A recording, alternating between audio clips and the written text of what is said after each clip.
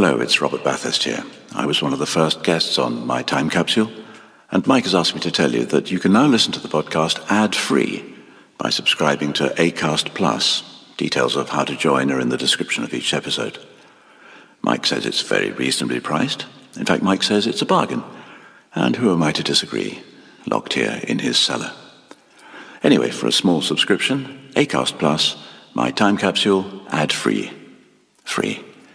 Unlike me.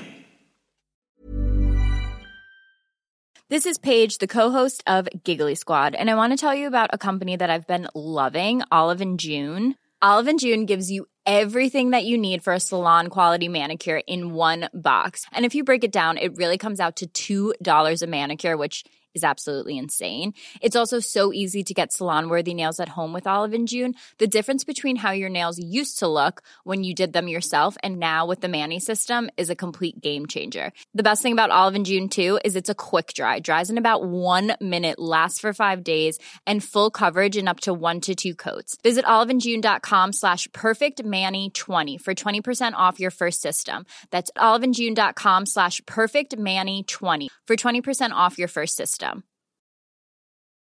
Hi, I'm Daniel, founder of Pretty Litter. Cats and cat owners deserve better than any old-fashioned litter. That's why I teamed up with scientists and veterinarians to create Pretty Litter. Its innovative crystal formula has superior odor control and weighs up to 80% less than clay litter. Pretty Litter even monitors health by changing colors to help detect early signs of potential illness. It's the world's smartest kitty litter. Go to prettylitter.com and use code ACAST for 20% off your first order and a free cat toy. Terms and conditions apply. See site for details.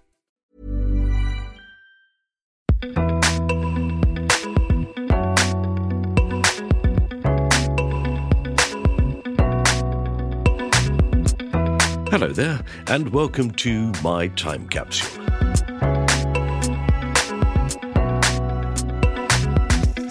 I'm Mike Fenton-Stevens, and this is the podcast where I talk to various people about the 5 things from their life that they would choose to put in a time capsule.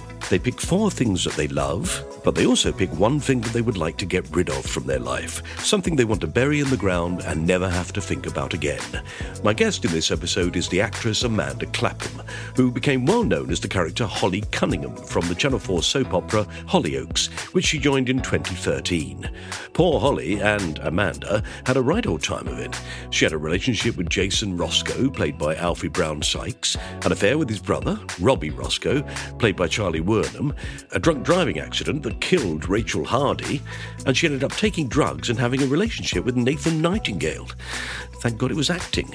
No wonder that after all that she left Hollyoaks and was very soon in the BBC medical drama Casualty. Amanda is actually Scottish, though you'd never know it from her accent. I only tell you that to prepare you for the thing that she chooses to put in the time capsule that she would like to banish. If you're Scottish and of a sensitive nature, then be prepared. Because here is Amanda Clapham and the 5 things she wants to put in her time capsule.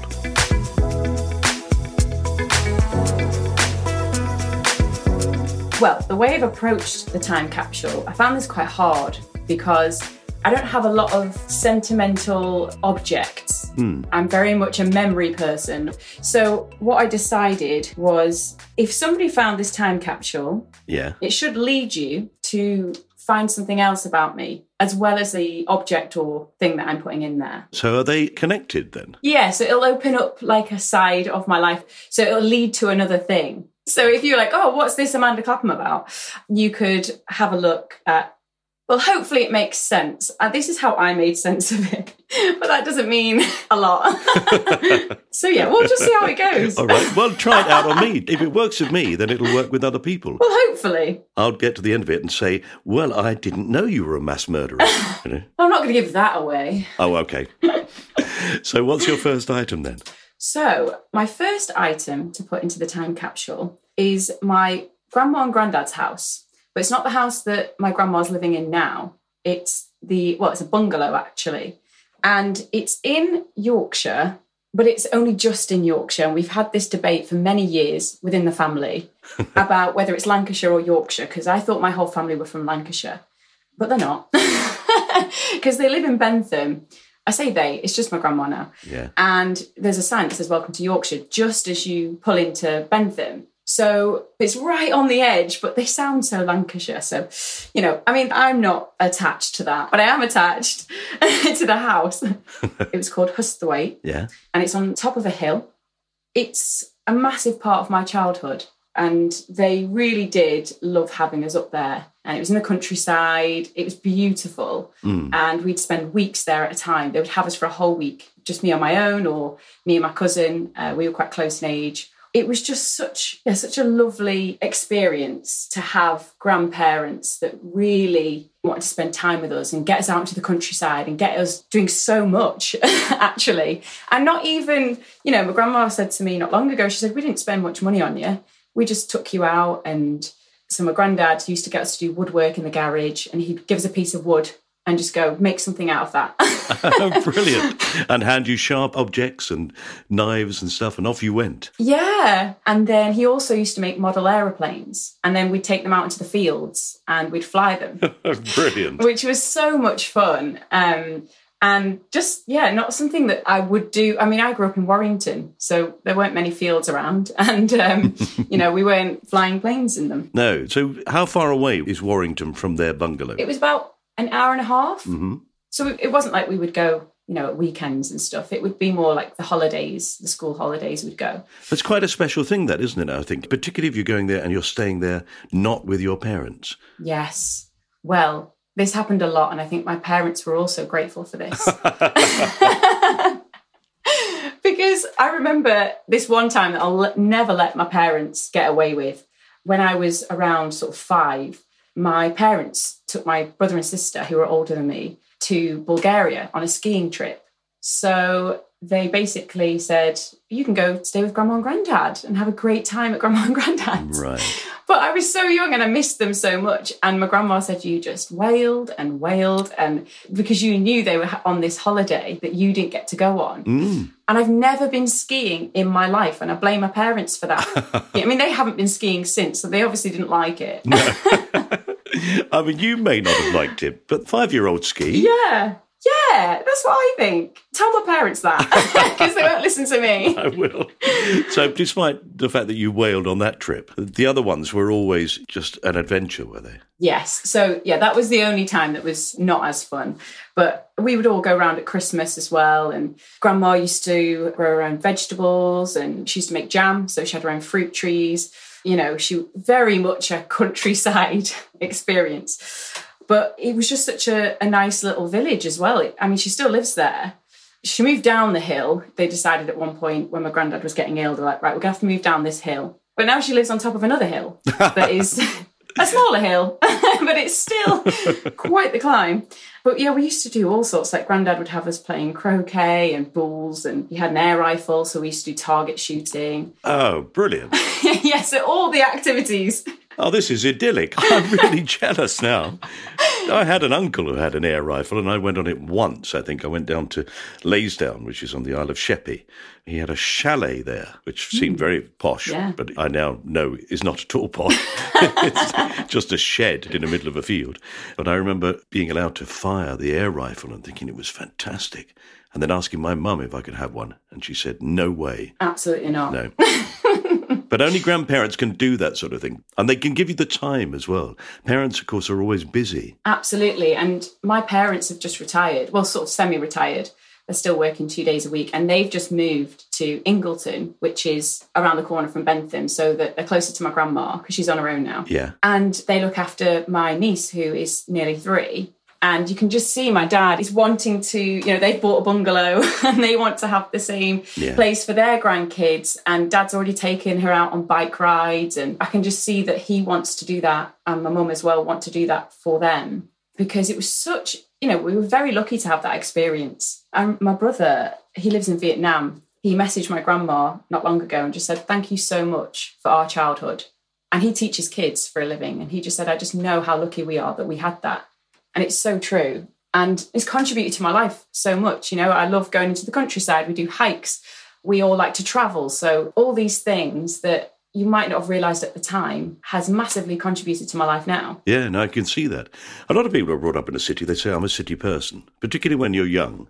The countryside can seem very dull. Yes. And you hear a lot of people who are brought up in the countryside say, I couldn't wait to get to the town. But when you are in a town, you're born in a town, and then you get to go and spend a week or 2 weeks just running around. It's the scale of the thing as well. Like you say, she had fruit trees, and this is a big garden. Well, you could go all the way around the bungalow. So there was a path all the way around it.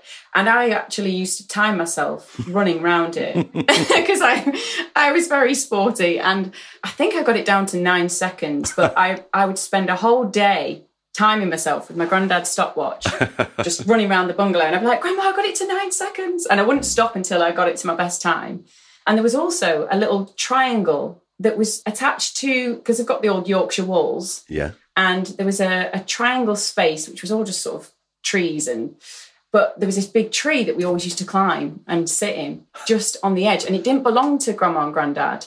It belonged to a farmer up the road, but they didn't mind us playing in it. And we've been back since, me and my cousin. And that triangle is just completely bare. Everything's gone. And it feels so weird because that was such a memory for us. Yeah. She's still in Bentham, and it's a lovely little village. It's a very small place, but I just absolutely love it. And I'm really glad that my parents have found somewhere not far from there. Yeah, lovely. They clearly loved young people. To take on children, have them stay for a while. Yeah. I recently had my grandchildren, 2 of my grandchildren, stay just overnight. And it's been a while because of COVID, so we were delighted. But bloody hell, we were exhausted the next day. Just one night. Oh, yeah, I find it exhausting. But my cousins all have kids, so they're always bringing the kids to see her because she just loves it. You're right, they did love looking after children and taking us on adventures, and it was brilliant. I'm trying to conjure a picture of him in my head, And I can see your grandmother. I can see her making jam. Yeah, great jam. In the vegetable patch. Yeah. I've put a penny on her. All right, I'm going to take your beautiful bungalow. Isn't it funny how old people go for a bungalow? And my parents bought a bungalow in 1966, so they would have been in their 40s. And I remember them saying, we're buying a bungalow because when we get old, we won't have to worry about stairs. And I thought, you've got years yet. But then you don't want to move house all the time, do you? Especially as you get older. And my grandma lives in a bungalow now, and she fell over the other day because she's always falling over, bless her. She's fractured a hip in 3 places. And it's like, Grandma, you've got to stop. Well, as Tommy Cooper said, she's got to stop going to those places. Yeah. We shall move on to your next item. We put your grandparents' bungalow in there as your first item. So what's number 2? So my second item, I don't have it. There's a reason why I don't have it, like physically. But it's a Lecoq Sportif tracksuit in cream and white. Right. The reason I've picked this tracksuit is because it was something that, as a child, I really wanted. I was a tomboy, so I would always look forward to the next sort of set of trainers that I would buy. I used to buy the Liverpool football kit every year on my birthday. But as I was getting towards a teenager, I loved tracksuits. I was always in tracksuit bottoms, and all my friends had this Lecoq Sportif tracksuit in cream and white, and it was the newest one that everybody had. And I saved up all my paper round money and bought this tracksuit, and it was so nice and so white and cream that I didn't wear it straight away. But when I did decide to wear it, I was hanging out with my best mate Claire, and behind my house, well, my old house, there's a brook. And this day, me and my friend used to hang out at this brook. There was a tree that had a bendy branch that you could swing across. Yeah. But it was quite a sturdy tree. So we used to just play around swinging over the brook. And on this day, the brook was really high. There must have been a lot of rain that week. Then we took a walk along the brook behind houses. And as we got towards the end, the brook sort of widened. And I don't know how we got onto this conversation, but my best friend, and I say it to her all the time, but she said to me, there was another tree. And these trees, the branches were so thin, but really bendy. And I was just playing around with one. And my best friend said to me, go on, I dare you to swing on it across the brook like the other one. And I was like... Well, you were a tomboy. You couldn't resist it, could you? And I also got challenged. And she was the cool one. She was the one that she set the example and I sort of followed. I mean, she kind of still does. But she said to me, go on, a dare you to swing across on that branch. She went, it'll be fine. I was like, it's really thin. She went, come on, don't be a chicken. And as soon as she said that, I was like, yeah, I can do it. Yeah, of course I can. I'm not scared. And without even hesitating, I just grabbed hold of it and swung across the brook. And I managed to make it to the other side. But as it then came back this way, got to the middle and snapped. And I just went plummeting into the brook, went head underwater, everything. And it's gross, the brook. It's so muddy, the water. It's grim. Went right under. And I gave my friend a shock because she was like, Amanda! Yeah, as if she didn't expect that to happen. And then I was like trying to clamber up because the walls were quite high. And I was in this tracksuit, my white and cream tracksuit the whole time. But as I was clambering up the wall, she went, are you okay? And like tried to help me up. And I stopped for a second and went, oh my God. She went, what? I went, a squirrel? She was like, what? What? How random is that? Like I'd never seen a squirrel before. So she got me out of the brook and I was obviously like sodden. And I just remember looking down at this tracksuit, which was no longer white and cream. And it's the first time I wore it. And all I could think about was, what am I going to do? Mum and Dad are going to kill me. So we went back to Claire's house and we told Claire's mum because I've named her now. I've named and shamed her. We've got the first name. Yeah. We went back to Claire's and her mum put it in the wash for me. She put Vanish on it, everything. And it just didn't come out the same colour. So it never came back to its pristine state. It really didn't. And it's such a vivid memory. So I don't obviously have it physically because it went in the bin soon after. I actually think I hid it from my parents when I got home because I thought somehow it might go back to cream and white, but it obviously didn't. So I think I hid it for a long time before I put it in the bin because also, for some reason, as a teenager, you think your parents go through the bin. So I didn't want them to even find it in there. Go through the bin. When you've got strict parents, anything is possible. What is it about teenagers, the way that their brains work? We've all done that when we were teenagers. You see the world in a completely different way, don't you? The idea that my parents will almost certainly go through the bin every week to make sure I'm not hiding anything.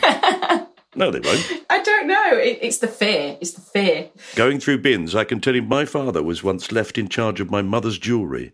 My mother said, look, I'm going away on holiday. Look after my jewellery, but don't leave it in there in case we get burgled. Hide it somewhere. So he hid it between the inside packet and the outside cardboard of a cornflake packet because he thought nobody's ever going to think of that. It's a good hiding place. During that week, he finished the cornflakes and threw the box away. Oh, no. With all the jewellery in it. And he only remembered it when he heard the bin men driving off. He ran after them and they said, well, we're taking it to the dump, mate. And he followed them and he dug through all this rubbish. He'd never found it, never found it. It's one day somebody will. And it was about, and now we're talking a long time ago, he said that if he'd been insured, he would have been making a claim of over £50,000 worth of jewellery. Wow. And that was in the 1970s. It's a lot of money, isn't it? Wow. That's my bloody inheritance, that is. Just down at the tip now. Go on. No inheritance for you. I think the reason why I put the tracksuit in there as well is because it kind of opens up a side of my life as a kid. I was never in dresses or skirts, and it was a very different time then as well. I was on the football team. You know, I wanted to be an athlete. I was really into my sport. And the clothes that I wore was always from the boys section. I wouldn't wear girls' clothes. It was a huge thing when I was a kid that, now I wasn't the type to wear socks over the tracksuit bottoms. I don't know if you remember that trend, Mike, but there was a trend yes, I do. where the socks went over the tracksuit bottoms. I wasn't one of them, but what I was, I'd wear the socks right up to the line where the tracksuit bottoms, the elasticated bit ended. Yeah. So you could see the sock, but it wasn't over the tracksuit. No. And because of that, we got called the posh crew because we had nice tracksuits. And you didn't tuck your socks in. Because we didn't tuck our socks in, you know, it was a thing. And so I feel like this tracksuit opens up such a side to my life that maybe people wouldn't know about me. Well, they do now. Well done. You should be proud of yourself. Yeah, I think I've always been like that. Even as a kid, on the football team, girls weren't allowed on the football team in high school. No. But in primary school, I was. But I remember my dad taking me to, it was like a Saturday session where we could sign up, pay a bit of money and get a football coach from Liverpool to come and teach us for a Saturday. Wow. And I begged my dad to let me go, but I wouldn't play. And I used to get a fear. And it's really interesting when I look at it now because I was so scared to get involved, even though in my own school year, I would play with all of my friends and I'd play on the school football team. But on this special day where there was people from other schools as well, I was the only girl at the time doing it. And my dad was like, go on, you really wanted to come here. You wanted to do this. And I think I took part for about 5 minutes and then I cried and went and stood next to my dad. And I think it's because I wanted to do what all the boys were doing, but there was a part of me that was thinking, well, I'm different in this situation and I feel a bit more exposed. And then when I got to high school, it was like, no, you can't be on the football team. But the boys were allowed to play hockey. And so I think I just noticed all of this from a very young age. Yeah. And I've always fought against it. Yeah, it was an unjust world. It's not fair. It is changing dramatically, though, isn't it? Oh, absolutely. And it's an admirable thing to be an athlete. You know? They're the icons. Yeah. And to be that fit and to be that healthy is just a wonderful thing. Absolutely, yeah. And I think that was part of my personality as well. Even with clothes, I've always worn what I want to wear. Even at that age where people are like, why aren't you wearing a dress? I was like, I don't care. I wish I had more of that. And as you get older, you actually lose a bit of that. Yeah, and then particularly you get onto television and you're known for being very beautiful and Oh, Mike, stop. It was just a reminisce about my own life. Thinking back to my own youth. Yeah, no, that sort of thing. And so, in fact, you're under enormous pressure. Yeah. I think young women particularly are under that incredible pressure to always look right and always look a certain way. Yeah, absolutely. It's shocking, some of the stuff that women have to put up with. You see it in the papers all the time with people that are in the sort of limelight. And I do feel like there's a lot of people now that are really pushing past that and really standing up for women and saying it's so ridiculous when you don't do it with men. En masse, men are going, yeah. Good. But somebody said this. Yeah, absolutely. That's the Lecoq Sportif tracksuit in there. Absolutely. Well, it'll go in there and it will be so pristine. Yeah, can it be when it was new? It was such a short-lived thing. No, it didn't last. The white is going to be so white. Oh, it's Purcell white. Brilliant. Okay, that's the second one. Right, let's move on. What's number 3? Okay, we're going to take a short break here, but we will be back with you very soon. Cool fact, a crocodile can't stick out its tongue. Also, you can get health insurance for a month or just under a year in some states. United Healthcare short-term insurance plans, underwritten by Golden Rule Insurance Company, offer flexible, budget-friendly coverage for you. Learn more at uh1.com. This is Paige, the co-host of Giggly Squad, and I want to tell you about a company that I've been loving, Olive & June. Olive & June gives you everything that you need for a salon-quality manicure in one box. And if you break it down, it really comes out to $2 a manicure, which is absolutely insane. It's also so easy to get salon-worthy nails at home with Olive & June. The difference between how your nails used to look when you did them yourself and now with the Mani system is a complete game changer. The best thing about Olive & June, too, is it's a quick dry. Dries in about 1 minute, lasts for 5 days, and full coverage in up to 1 to 2 coats. Visit oliveandjune.com/perfectmani20 for 20% off your first system. That's oliveandjune.com/perfectmani20 for 20% off your first system. Millions of people have lost weight with personalized plans from Noom. Like Evan, who can't stand salads and still lost 50 pounds. Salads generally for most people are the easy button, right? For me, that wasn't an option. I never really was a salad guy. That's just not who I am. But Noom worked for me. Get your personalized plan today at Noom.com. Real Noom user compensated to provide their story. In 4 weeks, the typical Noom user can expect to lose 1 to 2 pounds per week. Individual results may vary. Welcome back to My Time Capsule with the lovely Amanda Clapham. Right, let's discover what else she would like to put in her time capsule. Okay, so this is the physical thing that I have. Oh, right. I will show you, because I do have it here. Okay, so you know how I said I'm not very sentimental with objects? I've come to realise doing this. But there's one thing that really has survived. I've moved house a lot in my time, Mike. I've moved a lot. And this pink shiny lycra leotard is something that has survived every single house move. I have something very similar. Oh, you do? Where does that come from? So is that from a long way back? No, this is from my adulthood. Is it now? So this was actually for a show that I did in Edinburgh at the festival when I first left drama school with my friends who are a comedy duo called Norris and Parker. And they sort of formed in second year at drama school. So they decided they wanted to go to Edinburgh in the summer.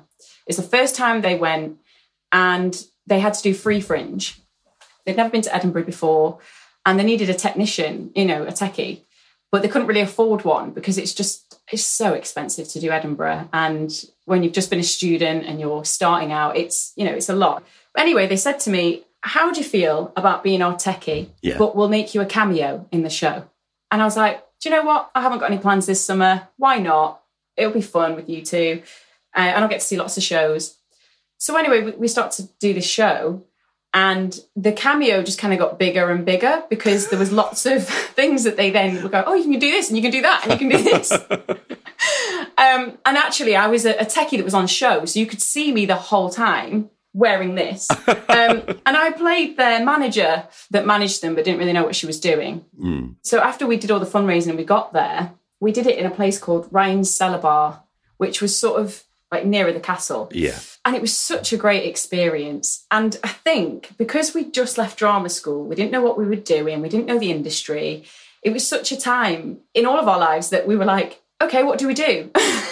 How do we do this? Like, what's the rules and who's coming to see what and what should we go and see? And I'd never been to Edinburgh. My family are from Scotland, but I'd never been to Edinburgh. And I absolutely loved it. We've just got such great memories from it. And this, I realised, so this is what they decided they asked if I could wear this. So I had to wear this with some hot pants. Oh, Lord. Which obviously I agreed to. Yeah, of course. Why not? If you can get away with it. Well, what they had me do was, we went on the Royal Mile and we were flyering, because we all had to fly for our own show. And in the show, they would do character comedy. So they'd go from one sort of character sketch to another, and then they'd sort of come out of character and be a version of themselves. And that's the bits that I was in. Yeah. And I was their manager. And we were talking about the show itself in front of the audience, saying, have you sold many tickets? And one thing that they put in the show was that I had to say, they convinced me, my character, that I had to flyer for them and tell everybody it was a ping pong show. In this outfit. Yes. And that was part of the show. But then when we did flyer, they were in full Victorian costumes because of one of the characters they did. And I was in this. And I actually did hand out flyers dressed like this. And what I learned was, at the very early stages of my career, is that in this industry, people will try and sexually exploit me. And it will start with my very best friends. But it really just makes me laugh that I've kept hold of this. But it was just such a fun time. And of all the things I think of in my career, that always just pops up because it was so much fun. And they used to change things on the night all the time. And I don't know why, but for some reason, I was like, yeah, I'll wear that. And if you just think of the Lecoq Sportif tracksuit to this, like, how did that happen? When did that happen? Suddenly, it was all right to be unbelievably girly. Like shiny lycra and pink. Like, I just don't know what happened, Mike. I don't know. It was just one of those things. But you've hung on to it, so it's not an unpleasant memory. It's a joyous time. Oh, it was great. They actually did really, really well because it was free and it was in quite a busy passing area. The audiences were full, like every night. Made a lot of money. Well, because this girl in hot pants and... It's because they all thought it was a ping pong show. Brilliant.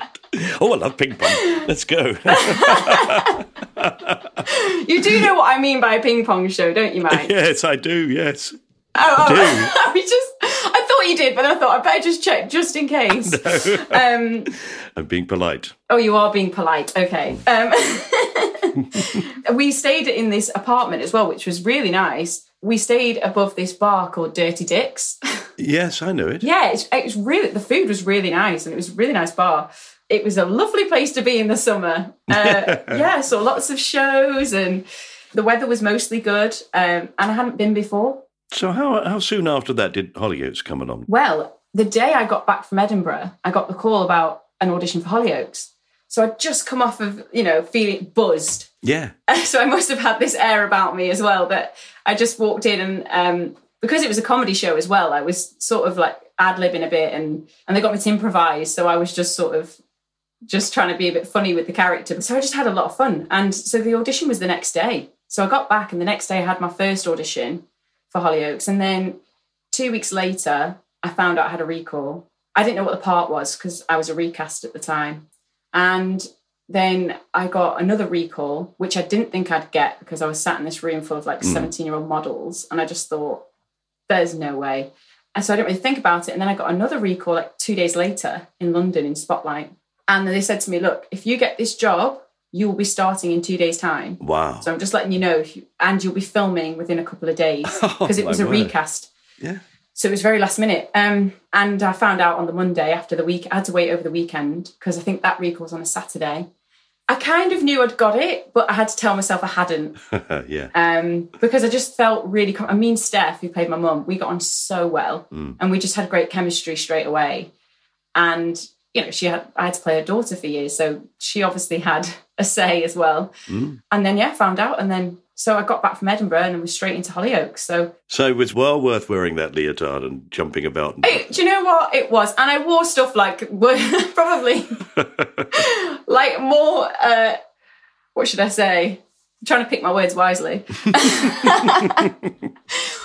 Slightly more revealing clothes than this on Hollyoaks. But never that pink. Well, she did have some pink numbers, but it was a great time. It led from one thing to another. So. Yeah. And I love the sense of you coming down the day after and having been on this adventure and had this fun, that gives you the confidence and courage to just say, well, look, this is who I am. Ask me to do something, I'll do it. I can do it. Absolutely. And there you are. The door's open. Yeah. Well, then we will treasure that because it's a great stepping stone, isn't it? And I'm not surprised you still got it.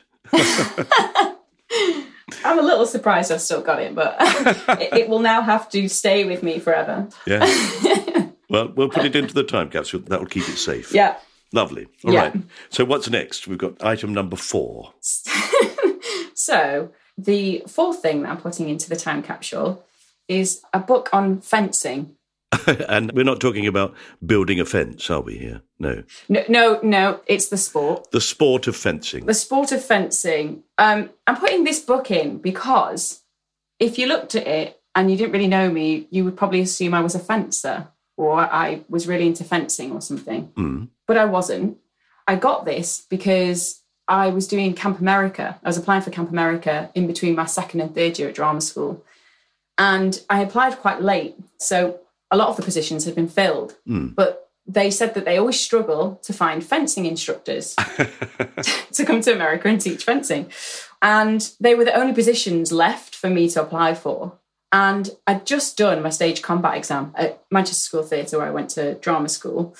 And I loved it. I did the exam twice because there was an odd number, and I loved it that much that I wanted to do it twice. So I thought, stage combat, fencing, that's the same thing. I can do that. Yeah. It's either go to Camp America or enter the Olympics, one or the other. Exactly. So I just said to myself, right, I can do this. I'm going to apply to be a fencing instructor. And then I got this book as well to sort of teach myself the sport, just the rules of the game, because I wasn't having to do it. I was just having to teach other people to do it. Yeah. And I managed to convince the people that employed me that I could do this. So they gave me a job. And I took this with me and had it to keep referencing. And I just remember getting there and thinking, how have I done this? Like, how am I a fencing instructor? But to be fair, the kids that wanted to do it, because it was an option. So you had the general counsellors, which is what I kind of wanted to do originally, where you go on all the activities with them for the day. So they go to the lake, they'll play basketball, or they'll play a couple of sports, and like arts and crafts. I wanted to do that originally. Oh, yeah. But the specialist people like me who taught a specific subject, it was an option. So they had to pick it. So the kids that kept picking fencing were obviously the sort of 6 to 8 year old boys that just wanted to stab each other with swords. But they did have, which I understand, but they did have all of the kit. So they had the full outfit. And obviously when you jab them, it's got like the little thing on the end that bleeps it. So it bleeps when you stab them in the vest. And I had the machine that did all of that, but I hadn't used the machine. I just knew the sort of on guard and, you know, and the sort of leaps. I knew all the positions, but I didn't know how the actual technical side of it worked. So we had a week before the kids got there, so I had to try and figure it out. I didn't let them stab each other until after 2 classes. And I taught them all about the sword, all about the on guard position. And then they were allowed to put them on. And they just wanted to hear that bleep. And they would just stab each other. Like, I did try and teach them form, but they didn't care about that. They just wanted, you know. So how long was that job then? How long do you spend in America doing that? It was for either 7 or 8 weeks that I was teaching and staying over at this camp. And then I had about nearly 2 months to travel afterwards. Oh, wow. Which is what this led to. So I taught fencing, really enjoyed it. Don't think I'll be teaching fencing again anytime soon or taking part in it. That's a shame. Where did you go afterwards? Where did you manage to travel to? So we were in Pennsylvania and we were right on the edge of New York. So we started in New York and 2 girls that I met at camp, we went travelling together. And we went to Florida, then went down to Miami, which was amazing. And then we went over to LA. Brilliant. And then down to San Diego.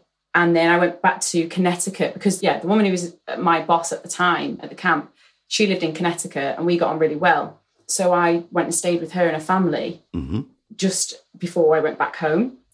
And it was just such an adventure because we did all the hostels and backpacks and travelled. I made some massive mistakes with my backpack. Whilst I was at camp, I ordered more books, but they were hardback books.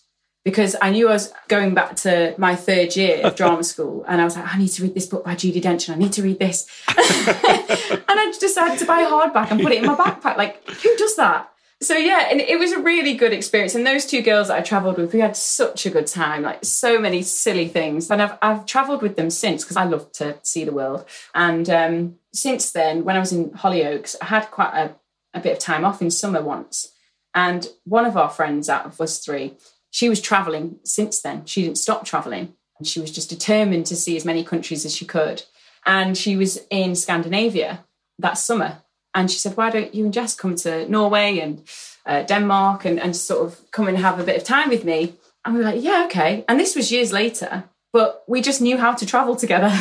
And I love it. I love that we had that experience so many years ago. And then we could just go back to it. Yeah, but it seems to me, Amanda, that right from the start of your life, well, if you look at you as a tomboy, just doing what you felt you wanted to do and not following the crowd, and then you go off to drama school and then you go to Edinburgh with a bunch of mates and pretend you can play ping pong. And then you dive into the audition for Hollyoaks and get that.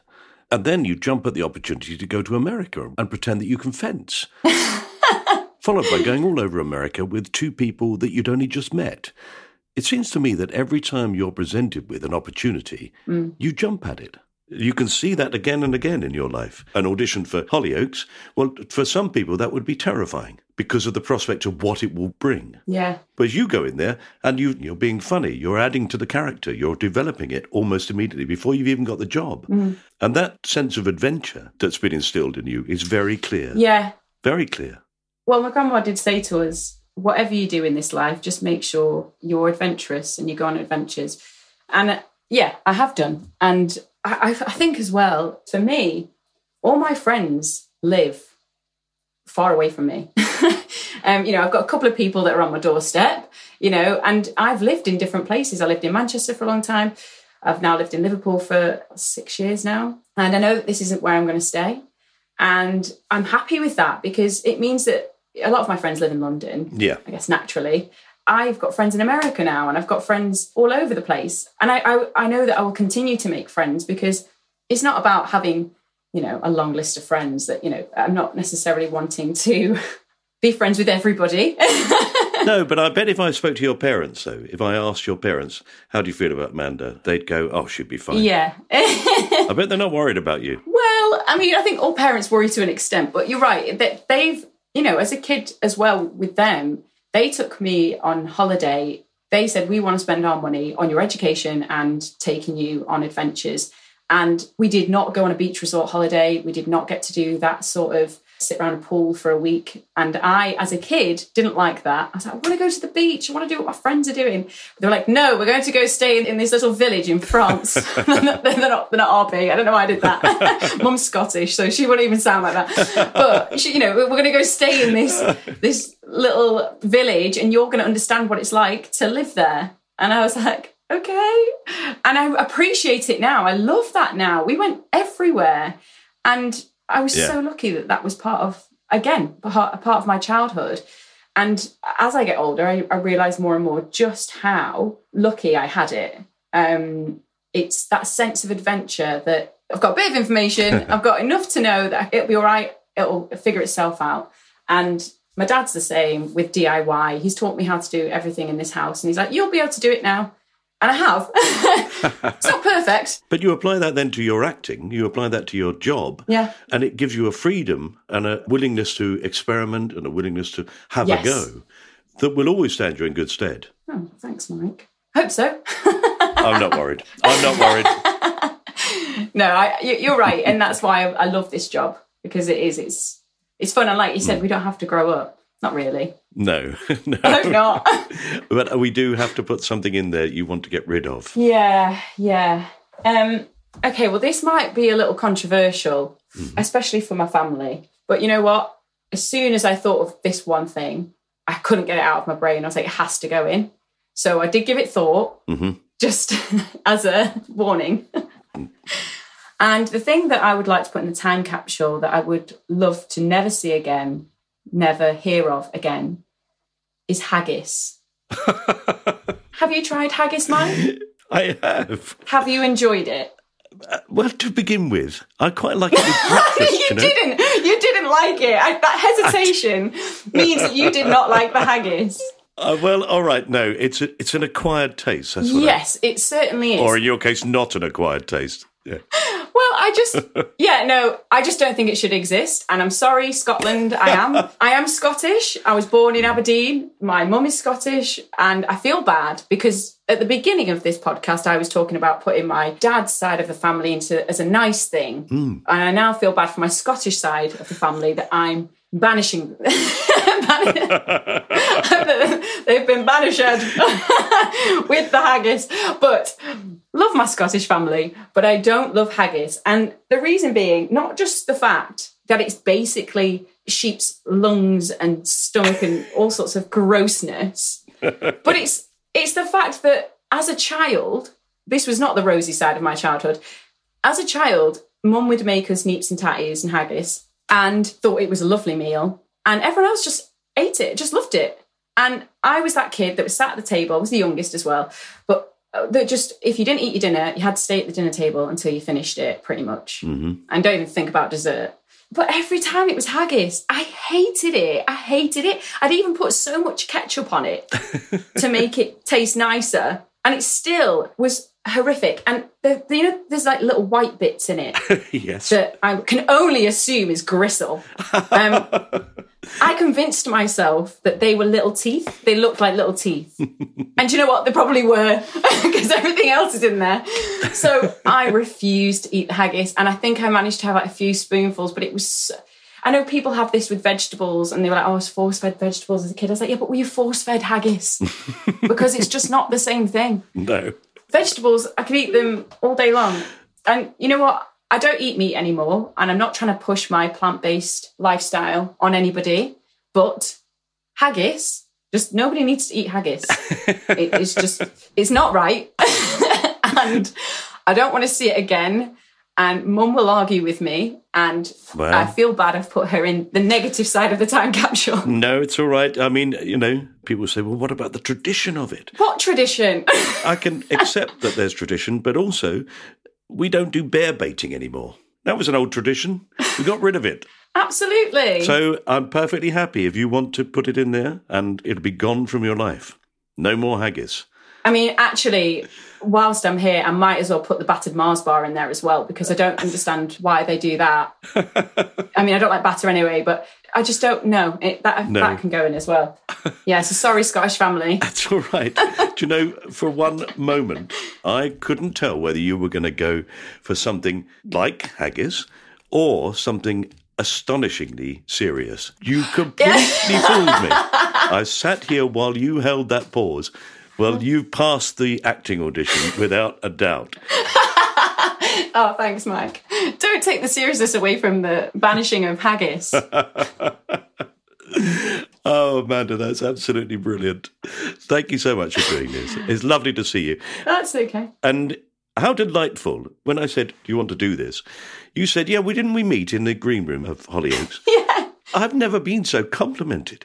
I only did one episode of Hollyoaks. Oh, I remember you, though. That's a prime example of what I was saying to you about you just taking things and accepting them. Some random old bloke turns up in the green room, starts chatting to you, and you chat away and have a completely open and friendly conversation, and then we wander away and you remember it. And I'm so complimented by that. I can't tell you. Oh, Mike. Well, I'm complimented that you remember me as well, because, you know, the chats that happened in that green room, there were so many people. I met some great actors that used to come in just for a couple of episodes or for a short stint. Yeah. Yeah, and I used to love those conversations because you see the same people all the time when you're there day after day, which has its own comforts. But I also was really aware of guest artists just being there for a day because it's such a machine. If you come into that green room, it can be quite daunting. So I was always really aware of guest artists and wanting to sort of connect with them and see if they were all right, if they need to know anything as well. Well, thank you. You did it beautifully. Oh, well, I hope so. Right, okay, I'm going to let you get on with your life, but thank you so much for doing this. It's really sweet of you. Thanks, Mike. I've really enjoyed it. You have been listening to My Time Capsule with me, Mike Fenton-Stevens, and my guest, lifting our spirits with her zest for life, Amanda Clapham. This was a cast-off production.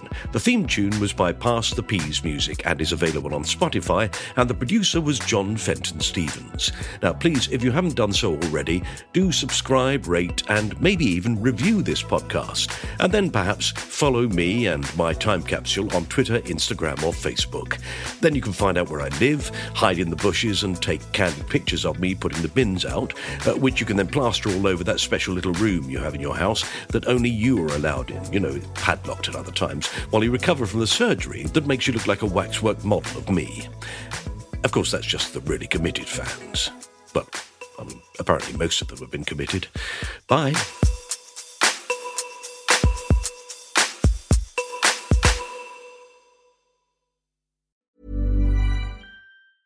Mom deserves the best, and there's no better place to shop for Mother's Day than Whole Foods Market. They're your destination for unbeatable savings, from premium gifts to show-stopping flowers and irresistible desserts. Start by saving 33% with Prime on all body care and candles. Then get a 15-stem bunch of tulips for just $9.99 each with Prime. Round out Mom's menu with festive rosé, irresistible berry chantilly cake, and more special treats. Come celebrate Mother's Day at Whole Foods Market. Planning for your next trip? Elevate your travel style with Quince. Quince has all the jet-setting essentials you'll want for your next getaway, like European linen, premium luggage options, buttery soft Italian leather bags, and so much more. And is all priced at 50 to 80% less than similar brands. Plus, Quince only works with factories that use safe and ethical manufacturing practices. Pack your bags with high-quality essentials you'll be wearing for vacations to come with Quince. Go to quince.com/pack for free shipping and 365-day returns.